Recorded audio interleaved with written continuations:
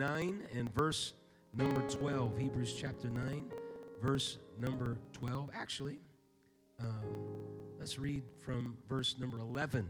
Hebrews chapter 9, verse number 11 through 14.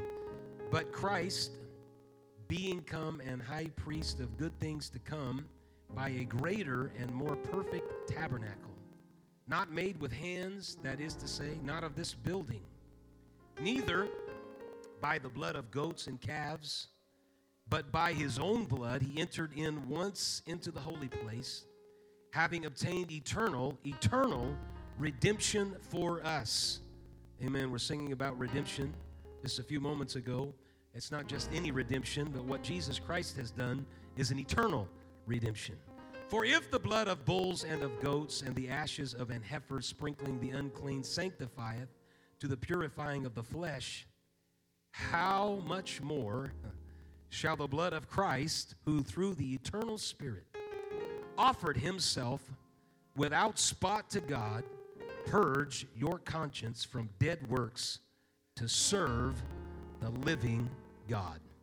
Thank you, Lord. Praise God. Let's read verse 14 together. How much more shall the blood of Christ, who through the eternal Spirit offered himself without spot to God, purge your conscience from dead works to serve the living God? We don't serve a dead God here tonight, but we serve a living God. Amen. He's a more perfect tabernacle. We don't need the blood of bulls and goats, hallelujah, anymore, because there is one that has offered the ultimate Lamb of God, which taketh away the sin of the world. And his name is Jesus. Praise God. Hallelujah. And he purges our conscience from dead works to serve the living God. Amen. I'm going to talk to you for a few moments here tonight on communion. We'll be taking communion. Our communion service is this coming Sunday night. And it's a very, very important service. We do it twice a year. And so we're going to start the year off in 2023 by taking some time and reflecting upon the redemption of what Jesus Christ has richly done for us. And what does that mean? This may be the first communion service for some of you, and so you may not know exactly why we do what we do. And so we're going to spend a few moments here tonight talking about the communion service. Lord, we thank you and praise you for your goodness to us, and we ask that you would direct us tonight.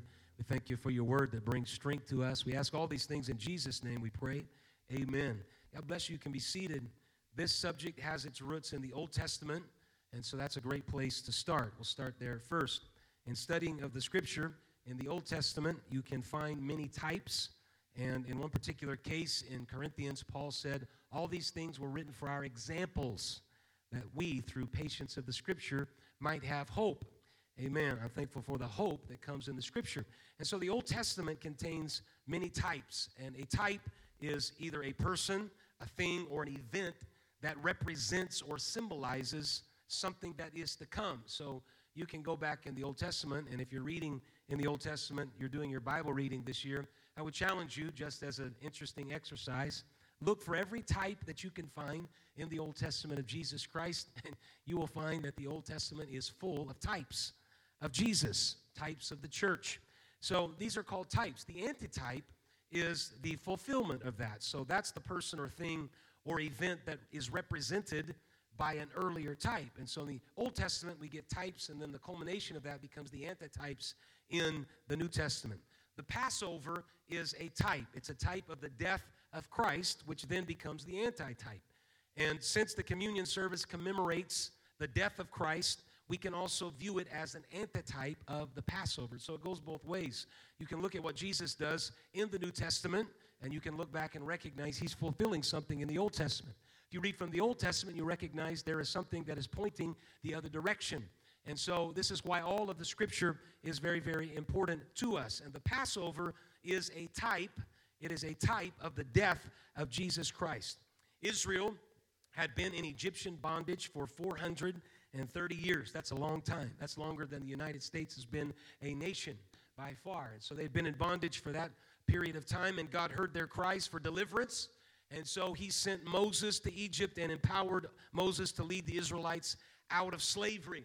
And God works many notable miracles through Moses. He plagues the Egyptians and defeats the Egyptian gods. Every plague that is given by Moses is a direct attack on the Egyptian gods. And God reveals that he is greater than the Egyptian gods. And as God prepares to unleash the last plague on Egypt, a death angel would go through Egypt, killing the firstborn of every family.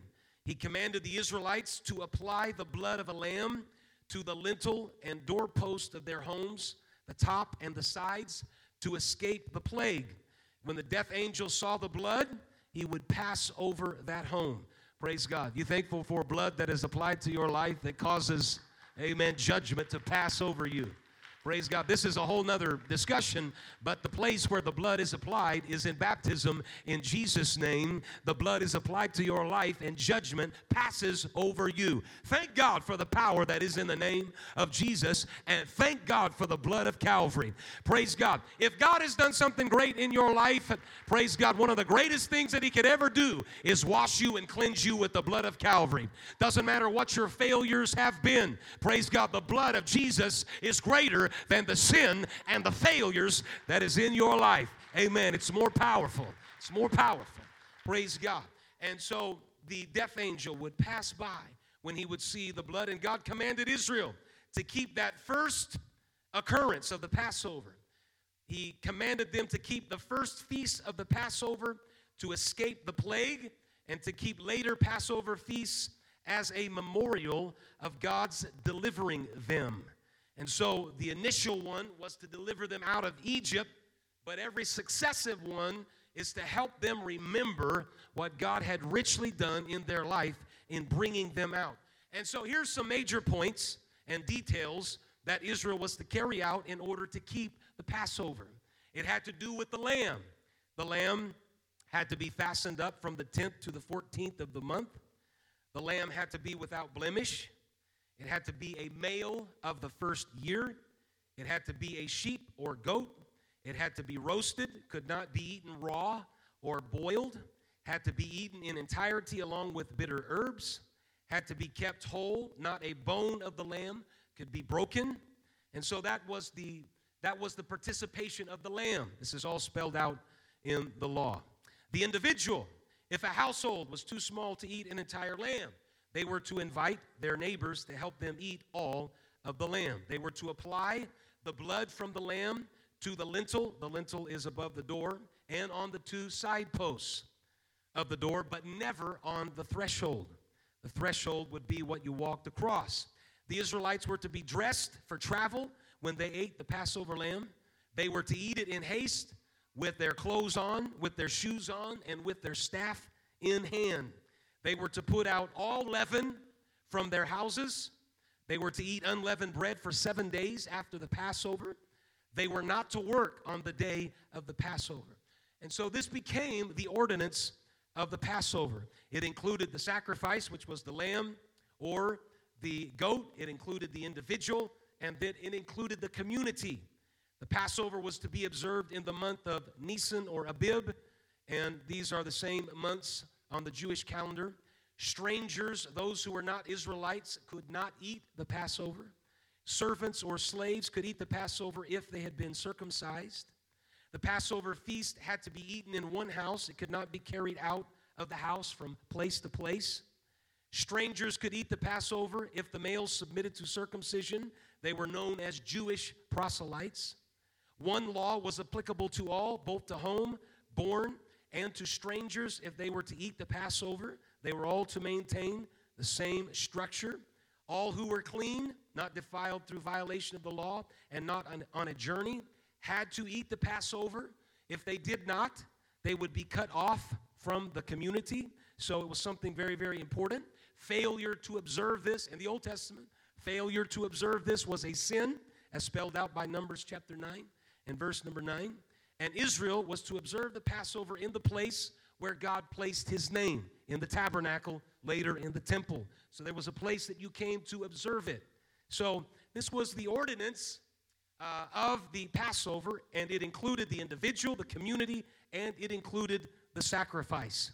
The Bible talks about 10 specific cases and accounts where the Passover was celebrated. Many other Passovers were observed, but we have these 10 accounts. The original Passover in Exodus, The Passover in the wilderness in Numbers chapter 9. The first Passover in Canaan in Joshua. The Passover under King Hezekiah, 2 Chronicles chapter 30. The Passover under Josiah, 2 Kings chapter 23. The Passover under Zerubbabel, Ezra. The Passover Jesus attended as a boy, Luke chapter 2. The first Passover during Jesus' ministry, John chapter 2. The second Passover during Jesus' ministry, John chapter 6. And the last Passover during Jesus' ministry, where he instituted the communion service. And so we have 10 accounts in the scripture of the Passover taking place. There's also some other references that are before the ordinance. Abraham met with Melchizedek, and Abraham served him bread and wine. And that is also a beautiful type of the communion service. This happened in Genesis chapter 14. And Jesus Christ's priesthood, as recognized in Hebrews, is after the order of Melchizedek rather than the order of Aaron. And so the communion service actually precedes the ordinance of the 10 Passover celebrations that we see. So that is the Old Testament rendering and illustration and fabric and theme that is a type of something that is to come.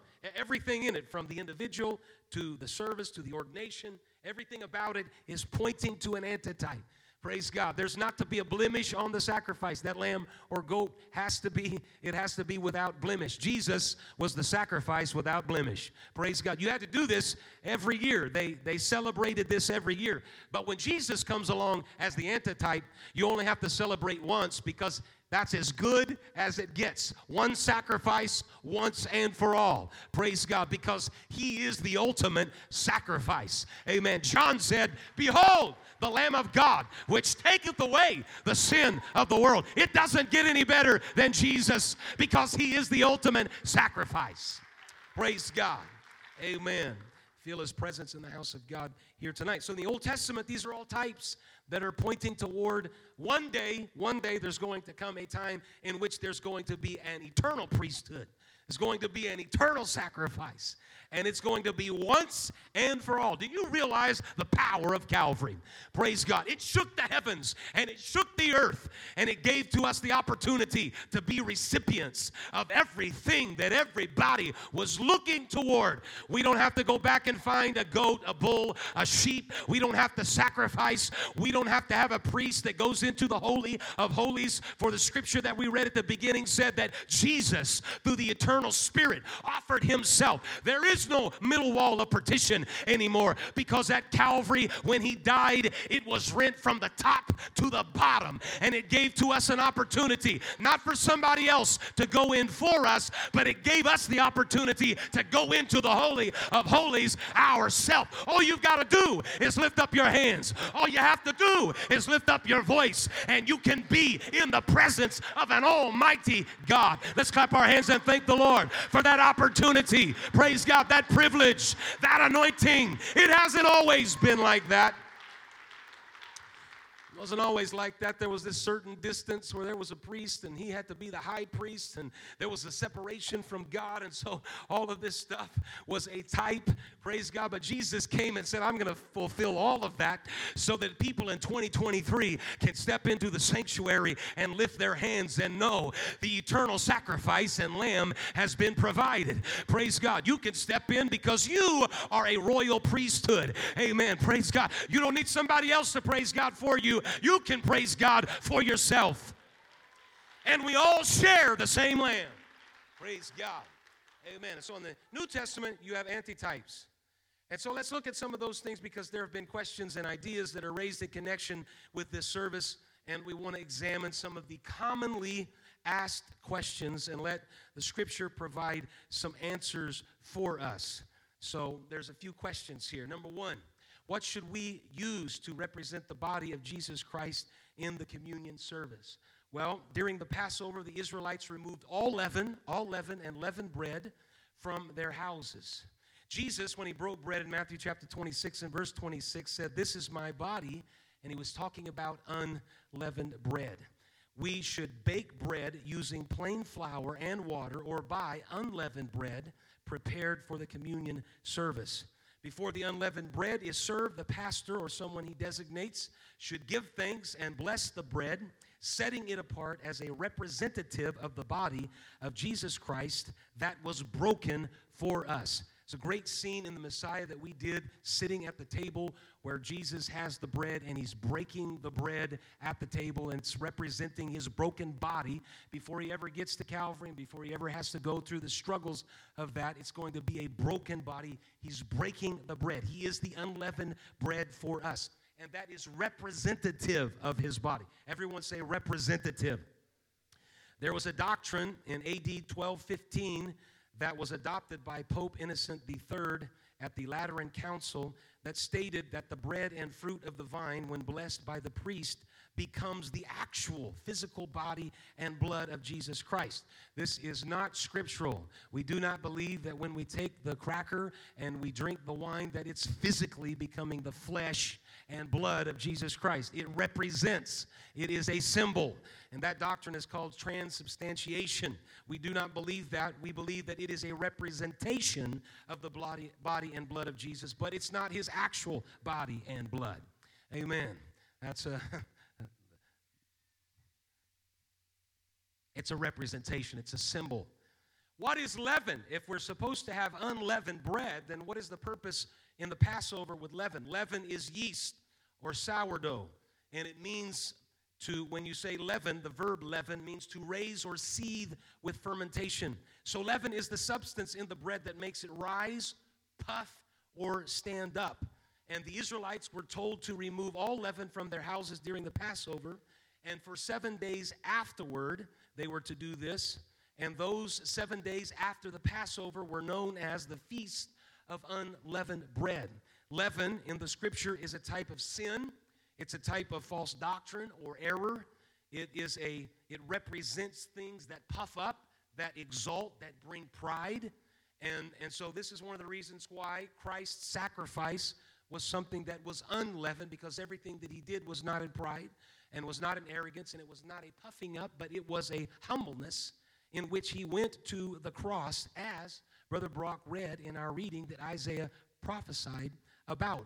Jesus warned his disciples of the leaven of the Pharisees and Sadducees, the pride, the arrogance. He called them and their doctrine a leavened doctrine, or a puffed up doctrine. He warned the disciples of the leaven of Herod. So he went not only to the religious leaders, but he also pointed out the political leaders as well.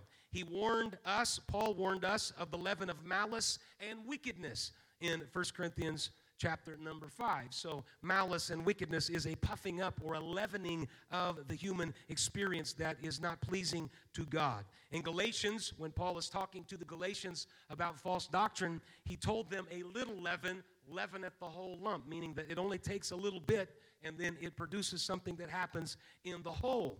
And so it's important to make sure that we use unleavened bread. We must purge all spiritual leaven, all the puffing up from our personal lives, in order to keep us consistent with the feast of unleavened bread of sincerity and in truth. And so as we approach the communion service, anything that is within us that would cause pride and arrogance and a puffing up or a rising in our spirit, a stubbornness or rebellion, needs to be removed from our life, because that is a leavened experience. No sin, leaven, was in the life of Jesus Christ. And to completely and fully represent his body correctly, we should use unleavened bread, as found in 2 Corinthians chapter 5. And so that's why we used unleavened bread, which is it's a cracker that has no leaven in it. What should we use to represent the blood of Jesus Christ? There's opinions about this. We use Passover wine. This is not wine that you just go into a liquor store and grab off the counter, and that's some of the misconception. But it is an ancient practice of Hebrews that have a Passover wine that is for the purpose of the Passover. It should be something from the fruit of the vine. It should not be tomato juice, watermelon juice, or stuff like that, colas, apple juice, cranberry, other beverages, because these would not be acceptable representatives of the blood of Jesus Christ. And so it's important that we use something that has power within itself to cleanse itself. This is why we use Passover wine. How often should I take communion? Well, they practice communion once a year. The Israelites practiced it once a year. The scripture tells us, Paul tells us, that we should do it And as often as we do it in remembrance. So certainly the lowest level or threshold of doing communion in a year is once, because that's what the Israelites would do. But they also had a situation where if you could not make the one, if you were on a journey and you were traveling, they had a second date that still transpired within the same month.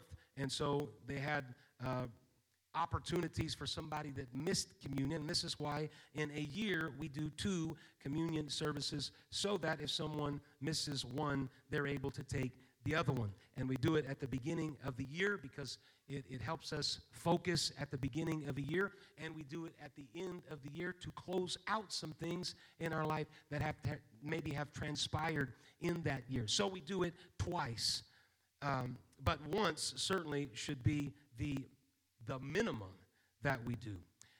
What is meant by Christ our Passover? Well, the Scripture reveals to us that Jesus Christ is the antitype of the Passover lamb. He was sacrificed for us as a lamb without spot or blemish.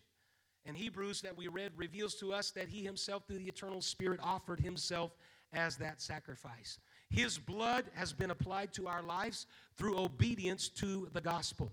And that gospel message is the death, burial, and resurrection.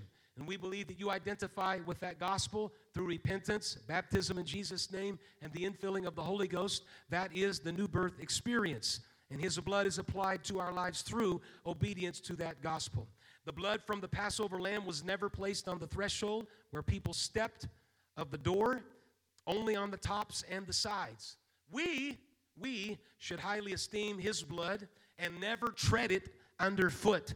Christ is the Lamb of God who takes away the sin of the world. So the communion service is not something that we walk on, step on, treat lightly, but it's something that we respect because we recognize the power of Jesus Christ's sacrifice. Amen. What 2 views do we receive in the communion service? We're standing into the present, but we're also receiving 2 different views. One thing we do is we look backward to his death at Calvary with respect, awe, humility, thanksgiving, and love. We show the Lord's death, meaning that we proclaim, declare, preach, speak of, teach, and promulgate it. The way to show the Lord's death is by taking communion. We look back and we recognize that moment in history is a powerful moment. It is a moment that divides history. Praise God. And so we look back at that and we proclaim it and we promote it. Hallelujah. And we're thankful for it. And yet at the same time, we look forward to the coming of the Lord Jesus. Paul said we show his death till he come. So we're looking back. We're saying how powerful Calvary is, and at the same time, we're looking forward because we believe he's coming. Praise God. Till he come. I'm going to take communion till he come. Well, he hasn't come yet. I'm still going to look back. Thank God for what he's done. Till he come. I'm looking forward. Amen. So I'm looking back and I'm looking forward. What does it mean to take communion unworthily? 1 Corinthians chapter 11 and verse 27 warns us against taking the Lord's Supper unworthily. And we should note that it does not say unworthy. Everyone say unworthy. It says unworthily, not unworthy. Praise God. Nudge your neighbor and tell them, you're not worthy. None of us are worthy, right? Jesus' power and his ability in Calvary declares that we're worthy. So unworthy and unworthily are 2 different things. Unworthily is an adverb meaning irreverently, unfit, or in an unworthy manner. Manner. Everyone say manner. Unworthy is a condition. Unworthily is a manner. And this makes sense because when he's talking about the communion service in 1 Corinthians, he's not talking about the status of individuals. He's talking about how they're doing the communion service wrong. It's the manner that they're doing it in. And so it's unworthily, or the manner that he's talking about. None of us feel worthy to partake of his body and blood, but he has made us worthy through salvation. Unworthily has to do with the manner, spirit, conduct, and attitude in which we take communion. And in the Corinthian church, they were having some major problems. They were bringing food. Some people had food, some people didn't. It was a lot of confusion. And so Paul is addressing this, and he's talking about the manner by which they are doing communion. And it was the wrong manner. So that's that. What is meant by let a man examine himself? Let a man examine himself. See, everything has a type and an antitype. Why would it be important to fasten up or to cage or pin the sacrifice for a period of days? Because it gave them opportunity to make sure that it was without blemish. And so there was an examining of it. You didn't just randomly go out, grab it, and then quickly bring it in and sacrifice it. That would be too fast. And you may make a mistake. So you grabbed it, you brought it in, you put it in a pin, you fastened it, and then you looked at it, you examined it, you made sure that this is without blemish. This is the best that we have in the flock. And so we're going to examine it. So that's the type. The antitype is, in the scripture, why would it say let a man, let a person, let a man, let a woman examine himself? This happens in 1 Corinthians chapter 11 and verse 28. Why? Why would that be important? It's important because we take the time to examine ourselves and make ourselves ready by ridding our life of leaven, getting rid of all the things. Praise God. If there have been some things that you've had some battles, struggles, circumstances, disagreements, ups, downs, and sometimes we as humanity dealing with difficulties and problems, sometimes we get stuck on stuff, and then we get hurt, and then sometimes it's hard to heal from those things. And so approaching the communion service is taking all of those inadequacies, all of those failures and circumstances in our human life and saying, God, I'm bringing all this stuff to you. I don't want my spirit to be puffed up. I want to examine my life. Praise God. So that when I approach this service, I'm doing it in sincerity. Praise God. In sincerity. Praise God. And so this is what it is meant when we say, examine yourself. Our heart should be free of condemnation, guilt, and sin. Praise God. Preceding the service, we should spend time in prayer, soul searching, humiliation, and possibly fasting to make sure that we get the most out of the communion service. If we flippantly go through a communion service and we don't examine ourselves, then Paul said you become weak and sickly. Spiritually, you become weak and sickly because you haven't done your due diligence. Amen. This week, spend some time praying and seeking God, clearing yourself, examining yourself, saying, Lord, if there's any root of bitterness, I don't want it there. I need to dig it up because I want the full power and blessing of your blood and sacrifice to be applied to my life. I'm going to look back and celebrate. Hallelujah. You're not a dead God. You're a living God. And I'm going to look forward until you come. But I want to approach this in a manner that is the most successful. Praise God, the most successful. And so that is why we should examine ourselves. Here's a couple of reasons to prevent us from eating and drinking unworthily. That's the manner. So if you spend some time thinking about communion service, you don't just haphazardly run into, oh, it's communion tonight? No, we're just not running in here and all of a sudden realize this is a communion service. That's not the approach or attitude that we want to have. And that's why we announce it in advance so that everybody knows and they can approach it in the proper manner. It prevents us from being weak, sickly, or dying. These words, this is how Paul described it. He said, if you take it unworthily, the wrong manner, it is making you weak, sickly, or dying. And it prevents us from being judged with the world. The scripture reveals to us in that setting that we are to judge ourselves, which means to separate thoroughly, to withdraw from, to discriminate, and to discern. Amen. We need to do that ourselves, not be judged by the world. And self-examination is a scriptural requirement of us.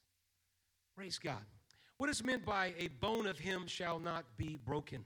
When the Passover lamb was sacrificed, there was one special requirement. Neither shall you break a bone thereof. This is Exodus chapter 12 and verse 46. This lamb was a type of Christ, our Passover lamb. And it was prophesied in the Psalms that not a bone of him would be broken. According to the Roman practice, when someone was crucified, his legs were broken to hasten his death. And when the soldiers came to Jesus while he was hanging on the cross, he was already dead. Therefore, instead of breaking his legs, they pierced his side, fulfilling the Zechariah prophecy. Not a bone of him was broken, as he had been prophesied. Jesus became the perfect antitype of the Passover lamb. And then for us, what does that mean?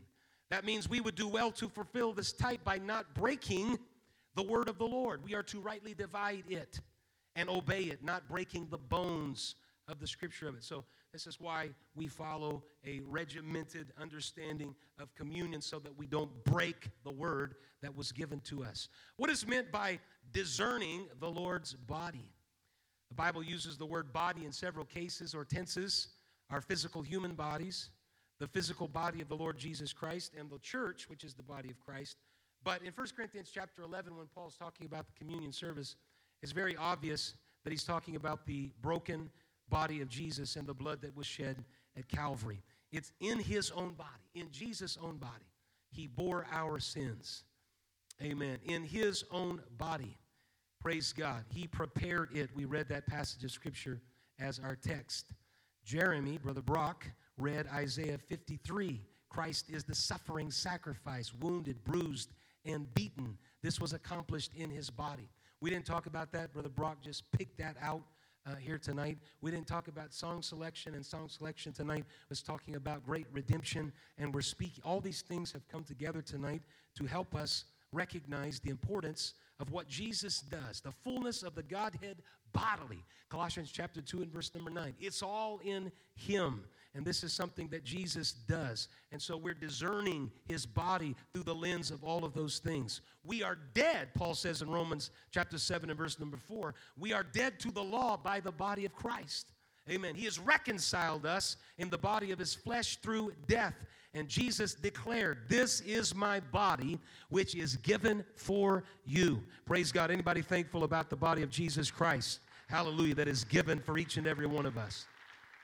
Amen. The last question that some people ask, if any man hunger, let him eat at home. This is 1 Corinthians chapter 11 where Paul is dealing with this service. If any man hunger, let him eat at home. What does this mean? In the passage of Scripture, Paul asked this question. Have you not houses to eat and to drink in? Apparently, the Corinthian church brought individual and family meals and ate them in the church in observance of communion. And this wasn't the right manner. This was unworthily. This caused division and disharmony, and it resulted because the rich had plenty and were even getting drunk, while the poor were ignored. And Paul said this should not be the case. This is unworthily. This is a manner that is unworthily. No communion service was ever intended to be a full-fledged meal, such as we eat at home. This was not the instructions. Such eating would be irreverent and unacceptable as a memorial to the Lord's death. We should only take a small piece of unleavened bread and a small portion of the fruit of the vine.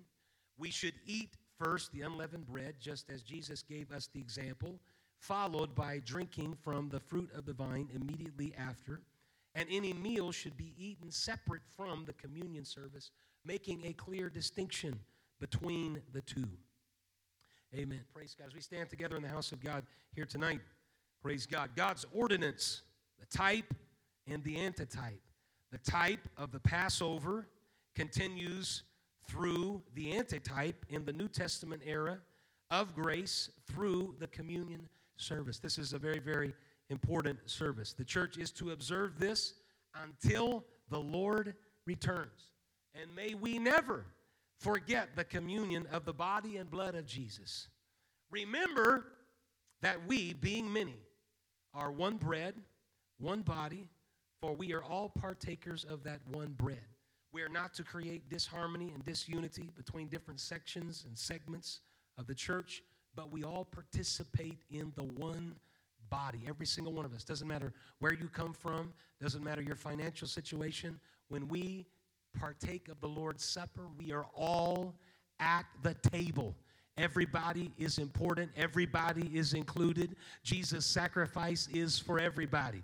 The Corinthians, they were having problems with that. They had rich and they had poor and they had people in between. I'm thankful that God reaches out to everybody. Praise God. We all come from different backgrounds. Hallelujah. We all come from different places. But when we step into the house of God and we participate in the communion service, it strips away everything else. The neighbor on my right and the neighbor on my left, we're all in the same place. We're all unworthy, but because of his powerful experience at Calvary, we all have a place at the table. Praise God. If you're thankful for that, why don't you lift your hands and love the Lord together. Lord, we thank you and we praise you. I thank you for what you have richly done. And I pray that you would help each and every one of us throughout this week examine ourselves. Praise God.